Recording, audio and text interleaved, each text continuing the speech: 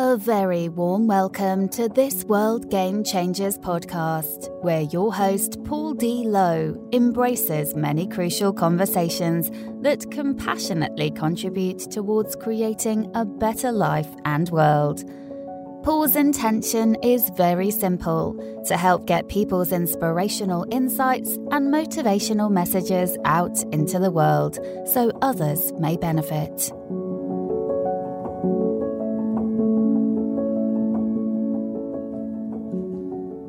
Hello listeners, and welcome to this World Game Changers podcast episode, where a fairly unique one today, and because I'm going to go solo.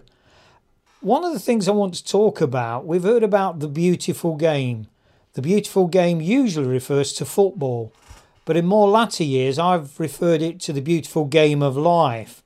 So I thought it'd be interesting to talk about a game of two halves. That's a well-known cliche attributed to football. But I want to put a prefix before the word game and a mind game of two halves and how that plays out in our lives, in our world.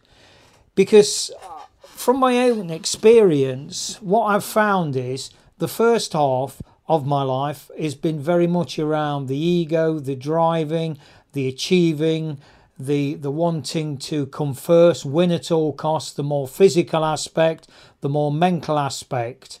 Whereas the second half has become much more about letting go and realising what's important. And as I look at the futility of my life journey, looking back on, how I push myself and put so much pressure on me and the people around me to achieve, to win at all costs. What was the point? Ultimately, what was the point is a question that I certainly spent many years asking myself.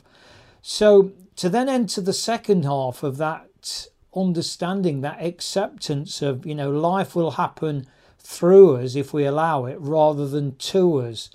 And I know I've used the example before of when we let life happen through us, it's a bit like being a bamboo. The winds of change, they blow, and they may be strong, and they may take the proverbial bamboo to the ground. But like that bamboo, it'll come back to its centre point, as opposed to a rigid oak tree that's there and it's staunch and it won't move. And when life happens to us, and that oak tree is uprooted, it just perishes. And that, I certainly come very close in the first half of my life. So there's this whole thing, isn't there, around letting go, how we learn to let go. Maybe that's the half-time reflection when we reach a certain age, or maybe, life's experiences shape us, or there's a profound experience that really says to us, I need to change my life here. And for me personally, it was, ending a 40-year alcohol addiction. And life's certainly been a different game since that happened some 40 years ago. So anyway, just a bit of a food for thought there, listeners, to prompt you to think, well, has my life played out in two halves? Is it, is the second half about to unfold?